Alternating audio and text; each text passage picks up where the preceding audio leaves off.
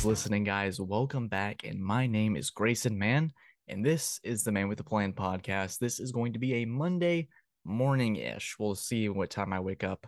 It is still winter break for me, so we'll figure that out as we go. But today we got an exciting episode 110. Crazy, guys. And thank you for 12,000 listeners on the show. You guys have actually been killing it, especially on the times when I'm away. The numbers they seem to escalate, and it's insane to think that the show has grown its own legs to be able to kind of keep the show moving. And it means a lot to me to know that I don't have to constantly tend to it for the show to do well. And that I thank you guys a lot. So let's get 13,000 listeners. Let's just keep it going. We're on that road now. I think we're at 12,126 last time I checked. Crazy, very specific, but still, what do we have on deck for today? Today we have what I think might have been the greatest semifinal weekend in college football and for the playoff. And I think with the expansion coming very, very soon, sooner than I originally thought, I think we got our best for last with college football. And I think it's either 23 or 24. So drop it in the comment because I'm not exactly sure, but I'm excited for it nonetheless. 12 teams should be an electric finish. And now we had TCU, Georgia, Ohio State, and Michigan all clash for a national championship hope. And Georgia and TCU ended up being our final two. We'll talk about that too.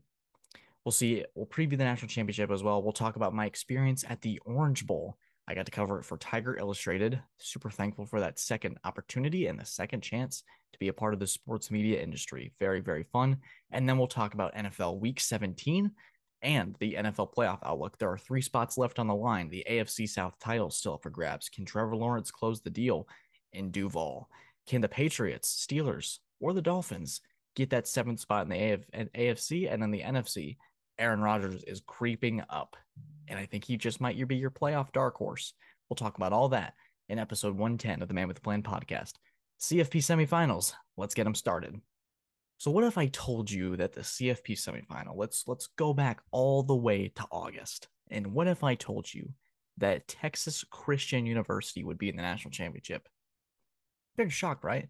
What if I told you that in August, Jim Harbaugh would be not only beating Ohio State twice, getting the Big Ten championship twice in a row for 2 straight years, and put up 45 in the college football playoff and still lose? You'd be pretty shocked, right? What if I told you that Ohio State wouldn't be even in the Big Ten championship and yet still have a double-digit lead over Georgia in the 4th quarter and still find a way to lose with CJ Stroud playing the best game of his collegiate career? You'd be shocked, right? That was the college football playoff on Saturday, and boy, what an event it was. It started with TCU and Michigan as I was listening to it on the radio with Max Duggan and them taking control very early on in this game. The entire storyline for the entire month of December was that Michigan's physicality, even without Blake Corum, would be able to handle TCU in big fashion.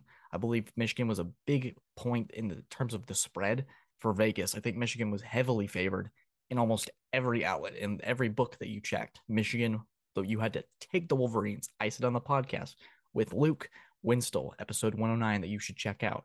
I said that Michigan will be in the national championship and perhaps win it as they match up good with Georgia, at least this year. I was incorrect. Michigan taking the first play with Donovan Edwards straight down the middle into the end zone, and then leading a Philly special type of play on 4th and goal. Even still, I was confident in the Wolverines. TCU is in the national championship. Can you believe it? I certainly can't. And I think when Kansas was playing TCU on College Game Day, it never dawned on me that, hey, this team could maybe make a run and go to the national championship. Maybe New Year's Six crossed my mind. Winning the Big 12 crossed my mind, especially with Oklahoma struggling the way they did. I think what I'm trying to get at is you have to credit Sonny Dykes for an unbelievable first year, dominating FCS football with North Dakota State and making his way into the Power 5 picture and getting to the national championship with a chance to have a very significant upset on his hands against the Georgia Bulldogs. I thought TCU played a fantastic game, very balanced, and they never flinched. I think my thought process was when TCU was up 21-6, it was okay. They've been on the opposite side of this. Every game, it felt like TCU found a way to get down, and they were the comeback kids. They were the team that you didn't want to see have a 10-point deficit because they were always a team that didn't flinch, the Hypnotoads.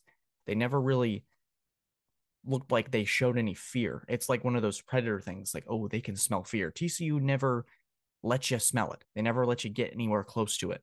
And so you thought, okay, they're up 21-6. How do they handle being on the receiving end? I put out a tweet, and you should follow me on Twitter. I said, how does TCU go in halftime? What is Sonny Dykes' message? How do they handle this? How do they handle not being the one in the face of adversity? They got to be able to keep Michigan's rally. They got to keep them away. They got to keep them at bay. And they did that for a majority of this game. They were able to control it. Max Duggan played the game of his life. And what a story for him, having heart issues during COVID, breaking his leg his junior year, and coming out and throwing for 2 touchdowns. He didn't throw the ball as well as I thought, but I think he still was able to get a connection with Quentin Johnston and really be able to revive what that makes that TCU offense special.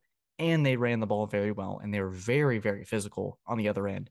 And they were able to create points on defense, which what good championship teams do. They create points on offense and they create points on defense. They're able to have a balance. One doesn't dominate the other.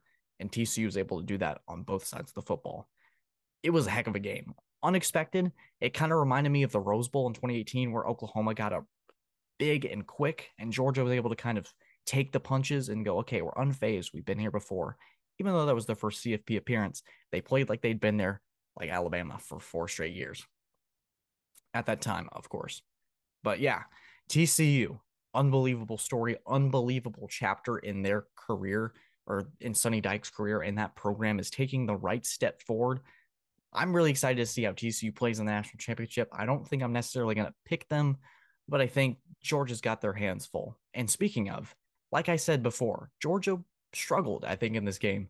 This was a game where Ohio State was up 38-24. They had the game at hand. I thought Ryan Day called one of his better games in his career. It was similar to the Sugar Bowl with Clemson, where they just kind of came out and they just kept pushing the issue. CJ Stroud, they threw, and they were able to get their run plays in, maybe 5-6 yards here, 7-8 yards here. But the majority of this game rested on the right arm of CJ Stroud. And boy, was he electric. And I think I would argue his best collegiate game right before the lead up to the draft. And I think this is just chatter with within my own family who know football, and I'd say pretty well. He said CJ Stroud's making a case for the number one pick tonight. And I know he didn't win the Heisman, but he was a 2-time finalist. And at Ohio State, the big program recognition, he's played his best ball when it matters the most. The Rose Bowl in 2022 against Utah, where he led that comeback with Jackson Smith and Jigba, and in Saturday's game. Goodness, I'm getting my days mixed up with the whole vacation. But yeah, CJ's played his best games when it's mattered the most. I'm usually not very high on Ohio State quarterbacks, given the track record when you got guys like Haskins and you got other guys in the past who have not been able to kind of mold to the NFL game and do it as well. But Justin Fields looks to be the one that breaks that trend with Ohio State quarterbacks. And I'm excited to see it. Also, other Ohio State quarterbacks, JT Barrett comes to mind as well. Braxton Miller transitioned to a wide receiver. So I never was like, oh, I'm all in on CJ Stroud. But you come in and you take this Georgia defense that's much improved from last year, believe it or not, despite losing 5 starters on defense going to the NFL draft. They looked pretty good. They looked pretty weak out there. And I think it was a lot of motion. It was a lot of play action. The Ohio State offensive line, who had been criticized going into this game, played their best game, giving CJ enough time to be able to survey the field. He was making throws to Marvin Harrison Jr., who, goodness, plays like his father. Good Lord. It was unbelievable to see.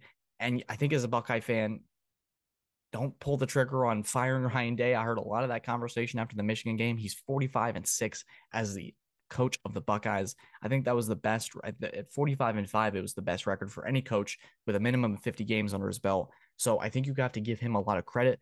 He coached a hell of a game. He kept them in it. And at the very end, it just wasn't in the cards for him.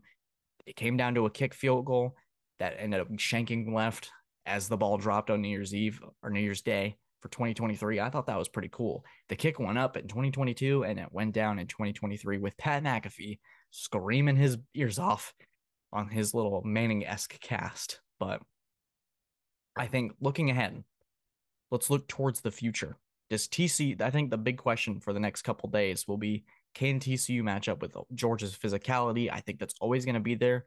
Will they, almost in a mental sense, be able to go, okay, we've matched Michigan's physicality, but it could be a completely different level for Georgia. And I think TCU needs to look at the Ohio State film and say, okay, we need to get Max Duggan, who can run with the football, get him out in motion, a lot of play action, lot of disguises, a lot of things this way, maybe a jet motion that way. I think you have to really give Georgia a lot to digest and make them make decisions on the fly. I think that's where Ohio State had the most success last night. And I think TCU needs to attack that. And on defense, they need to make Stetson Bennett uncomfortable. There was a couple plays here and there last night where Bennett was kind of forcing it where it wasn't really there. They have to do that, and they have to do that often and consistently. Stetson's a gamer. He's gotten so much better in his 3 years at quarterback with Georgia, the year that they went to the Peach Bowl, the national championship year, and this year where he was a Heisman finalist. He's taken significant strides in his game. He's got that clutch gene. He's a little cocky. He's a little arrogant, but it really plays well to his game. He's 25 years old. He's experienced, and he's been in this situation before. So TCU, I think striking first is important. You got to hammer the Ohio State team tape on the flight to LA. Really excited about it. I'm going to take the Bulldogs, though, to win 38-24. I really just think Georgia's going to be too much for them. TCU is a nice story, but I think Georgia's on the verge of a dynasty. And so when we return, I'm going to take a short break, get some water. We're going to talk about my experience at the Orange Bowl and what went wrong for the Clemson Tigers coming up. All right. So if you guys weren't aware, I was hired about a month ago by Tiger Illustrated, which is a part of the Rivals.com network. I'm super excited about that to continue this sports writing journey and getting to learn under one of the best in the game, Larry Williams. So if you're listening, man, thank you so much. Going to have you on the podcast soon. Very excited about that part. We're going to talk about the Orange Bowl, kind of my experience and what I saw in the game, what was my thoughts? And I think a lot of people were curious. They're going, hey, you were at the Orange Bowl. What did you think? So Tennessee obviously won this game 31-14. And it was really, this is not going to be a controversial take by any means. I think Clemson lost this game more than Tennessee won it. It was very close. It was 14-6 for a long time. But I think there's a lot of factors. And there was a lot of angry Clemson fans, of course, as it is per a Clemson loss. There's a lot of energy surrounding that.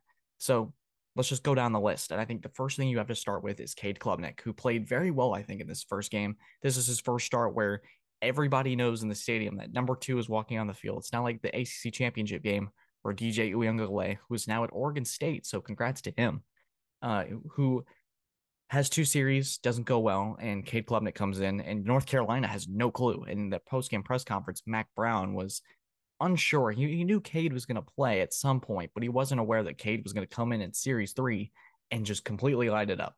And that UNC defense was very weak, one of the worst in the Power 5. So Cade obviously had a lot of success. And then Tennessee has a month to kind of go, okay, what can we do to like kind of mess it up?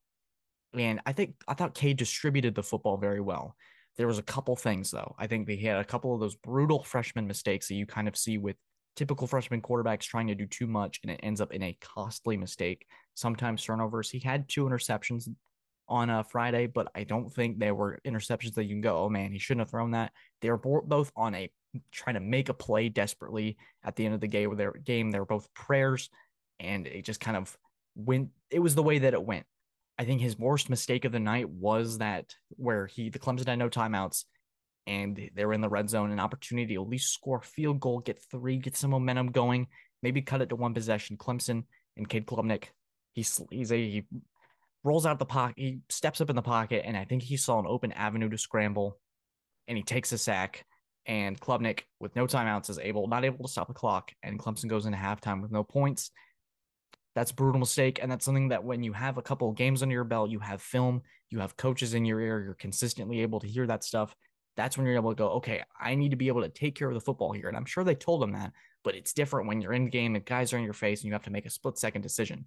That's something you learn over time. It's different at Westlake than it is against Tennessee in the Orange Bowl. These things happen.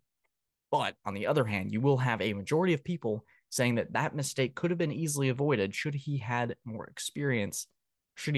experience earlier in the season, maybe starting and taking over for the job earlier for Uiagalelei.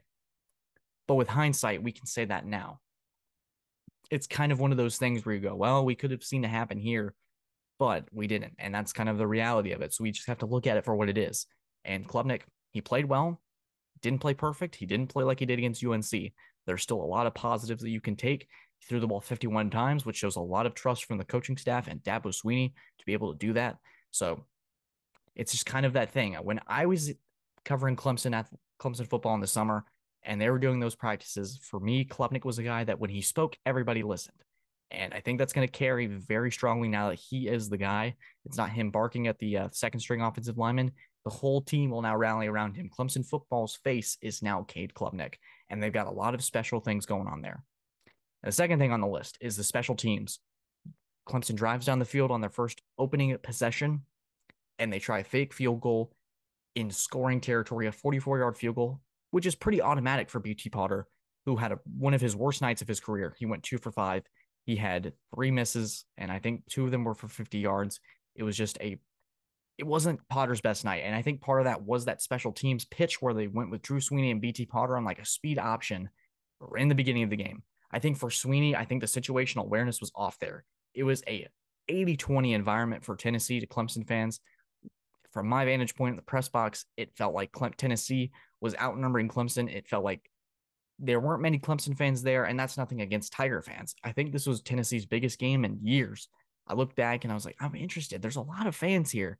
This is a big deal for them. The last New Year's Six Bowl for them was in 2004 in the Cotton Bowl. This was a big deal for Tennessee. It's been 18 years since they've even won a New Year's Six Bowl. So coming in with Joe Milton, there's a lot of excitement around this Tennessee program. For them to win 11 games this year was a big deal against a prominent program like Clemson. I think for Dabo, you got to kind of have that in mind, saying, hey, this is a pretty hostile crowd. Let's take the points, and it prevents Tennessee from taking over on a short field and be able to move the ball downfield with ease. It keeps the defense and offense, it kind of keeps the momentum in check and doesn't allow huge swings in such a hostile environment. And you're saying it's a bowl game. You had to really be there to see it. And I think on the broadcast, you can probably see it too. Every time that Tennessee had Clemson on the field on offense, it was loud. You could hear it through the box, and they had the glass to kind of cover it up so you couldn't hear much. It was loud, and Tennessee fans, they made sure their presence was known. So congratulations to the Tennessee Volunteers. I think for Joe Milton, he was auditioning for that starting job. They got the 5-star Nico coming in. I'm not going to try to pronounce his last name. Apparently his NIL valuation is off the charts. He's got a cannon of an arm. I haven't really seen his tape, so I really don't know what to say, but from what people have told me, he is one of those special prospects. So I think Milton really needed this game to go well for him. He's got a rope of an arm, even in warmups, just throwing 50-yard balls with complete lack of effort. It was insanity to see. I was very impressed with him. He was able to control the ball well, take advantage of Clemson's mistakes on special teams, and turn them into 6 points each time. Tennessee played their hearts out. Heupel outcoached Sweeney. And that's how you kind of have you end 22 with a bitter taste in your mouth if you're a Clemson fan. But I think there's a lot of positives to take. You got guys like Barrett Carter, breakout season. Joseph Nagata, he's got a tough decision to make as he had to hit one of his better games as a Tiger, looked to be Cade's go-to guy all night. Now I'm going to be posting on some Tiger Nets. I'm very curious to see the kind of reaction. But my takeaways from the Orange Bowl is I think Sweeney got out coached. There were situations where there was a situation where Tennessee was 4th down and Dabo immediately sent out the punting unit, and Tennessee kept their offense on the field, which meant they had to take a timeout or they would have taken a 5-yard penalty and made it 4th and 1 in Tennessee's plus territory, and they had to waste a second timeout with 6 minutes left in the 4th quarter. That was a crucial error and kind of summated. It was the summation of the night where the Tigers had a chance to get a stop here, really put Tennessee on their heels, and they had made a bad mistake here, a bad mistake there, a freshman mistake by Cade. It is what it is. And I think you got to kind of look at it with hindsight being 2020. You make some different decisions here, you make some different decisions there. That's how you go with it. Whether you want to have significant changes like they did in 2012 when they got 2011, 2012 when Geno Smith came and embarrassed them in the Orange Bowl. If you want to make significant changes there, that's your prerogative. I think we kind of have to wait this one out and kind of see how Clemson reacts to the portal. Who's taking off in that defensive line group? Is KJ and company going to stay? Are people going to take off? Who's going pro? Who's not? Is the portal going to be used? How does this roster change in the next 6 months before spring? Next 6 months before really the start of fall camp, and about 2 to 3 months before they really start to get going for spring ball. I'm excited to see it, and I'll be covering it nonetheless. So, guys, stay tuned for that. But up next, we're going to talk some NFL playoffs. There's a lot in the line, and the Saturday games just got announced. Let's talk about them. Stay tuned. All right, so as I was taking that break, the NFL Saturday games for Week 18 just got announced, and I'm very excited for it. So let's kind of backtrack, because as this podcast comes out, we have a big Monday night game on our hands with Cincinnati and Buffalo. So I thought, you know what, why don't we just go ahead and preview that? We got Joe Burrow and the Bengals, who have already beaten the top seed in the AFC with Kansas City, and the Buffalo Bills with Josh Allen trying to get that 1 seed. All 3 of those teams, in my mind, can get out of the AFC and win the Super Bowl it's a very, very interesting preview, almost kind of similar when Kansas City came into Cincinnati and they had a duel for the ages, only for it to be followed up with another duel for the ages in the AFC Championship game last year. So, could we potentially see that happen again? I wouldn't be shocked if Buffalo and Cincinnati end up matching up. Joe Burrow gets another chance to knock off what is another top quarterback in this league and in the conference. I'm very excited for it. If you're a Pats fan like me, you need Cincinnati to beat Buffalo and Kansas City to take care of business on Saturday for a potential starter rest because Lord knows I don't think New England is going to beat Buffalo next Sunday in Buffalo if all the starters are playing desperate for that one seed. So let's kind of talk about it. Trevor Lawrence is playing on Saturday night to close out the AFC South in year two. And I think it kind of makes me think this season more than others. And I'm going to give 4 examples. We got Dan Campbell, Doug Peterson, Matt Patricia, and Nathaniel Hackett. One of those is already fired. One of those should be demoted or on his way out. And 2 of those have had unbelievable turnarounds with shots to make the playoffs on Sunday. Coaching matters, y'all. In the NFL and this season, we've learned it makes all the difference. Let's start with the Denver Broncos, who are just at 4-12. So much to dig up with them, so much baggage. They fired Nathaniel Hackett, who is essentially Aaron Rodgers' buddy on the Green Bay Packers, and it's been nothing short of disaster. The Broncos have won 4 games. Their offense has looked incompetent at points, and Russell Wilson, their Broncos country, let's ride guy, has been a disaster. And I think a lot of it, you can't put all of it on Russell Wilson, who has shown consistently through in and out. He has been the guy for the Seattle Seahawks winning a Super Bowl, darn near close to it if they had been able to run the ball with Marshawn Lynch. I don't think he's entirely to blame. There's a lot of rumors flying around that his having an office is a problem. Him having his own parking spot is a problem. Denver Broncos players went to Twitter to defend him. I don't think Russ is the problem. The Broncos are still an unbelievable roster who just made a really bad hire, and it made all the difference. In tight game scenarios, I think the Broncos were in about 7 or 8 one-possession football games where if it goes their other way, we could be talking about them completely differently. They had to hire a guy 2 weeks into the season to help Nathaniel Hackett manage the clock after a disaster in Seattle where they decided to kick a 64-yard field goal instead of trusting their $240 million quarterback on 4th and 4. A lot of questionable decisions can lead to losses that can spiral and can change the dynamic of a locker room. When you have players fighting on the field and punching backup quarterbacks, you know you got a problem at the top. You know you have a problem in the locker room when there's not a structure. I think Nathaniel Hackett just lacked structure, and it was able to put away a team that is now in a really bad spot. They can't pick in the top 5 and improve the roster. They're just going to be a sitting duck in this NFL draft, kind of waiting for things to settle it out. Maybe they could attract some free agents. Russell Wilson could be a hell of a recruiter. We could see. But I think that's your first example of how bad hires can put you in a tough spot. So let's go to New England, who somehow, by some miracle, have a 500 record and have a shot at the playoffs on Sunday. But they got to go up against the foe that's really just kicked the snot out of them for the last 2 years in the Buffalo Bills. The Pats are 1-3 in their last 4 meetings, which includes the playoffs and 2 beatdowns and one really wacky game where the weather really gave Belichick a chance to show his coaching, really his chops. And I think in this offseason, New England had a choice to make with Josh McDaniels departing. Who's going to be the guy to help Mac Jones in his development in year 2? And I think Belichick hired some yes men with Joe Judge and Matt Patricia, and the result has been a really about as incompetent of an offense as you can see. You really look in certain spaces, the spacing is off on the routes. Mac Jones is under a lot of duress. There's a lot of missed signals, missed calls. Mac Jones having to rush the snap at last second, trying to get receivers in the right spot. He is doing everything he can out there. And I know there's a hat on the head. I am frustrated by it. It is really interesting to see you go from year 1 where Mac Jones has one of the best rookie seasons by an NFL quarterback and goes down to this where it looks really painful to watch sometimes. These coaching hires matter. Getting a guy like Bill O'Brien may have been on Belichick's radar and he just couldn't get him, and maybe they're just trying to tide it over till 2023. That could be the case. And then making the playoffs in this kind of weird bridge year for the coaching staff could be considered a success. But I think if you're Belichick, you have to look at how the season's gone. Look at some of these losses where if they had put up points here, put up points there, they have to really have to work around this coaching staff and put the puzzle pieces back together. It's kind of there's like the stuff at the doctor's office when you're little, and you have to put the circle in the circle, the square in the square, and the triangle in the triangle. Belichick tried to put the triangle in the square, in the circle in the triangle. and it has not worked out whatsoever.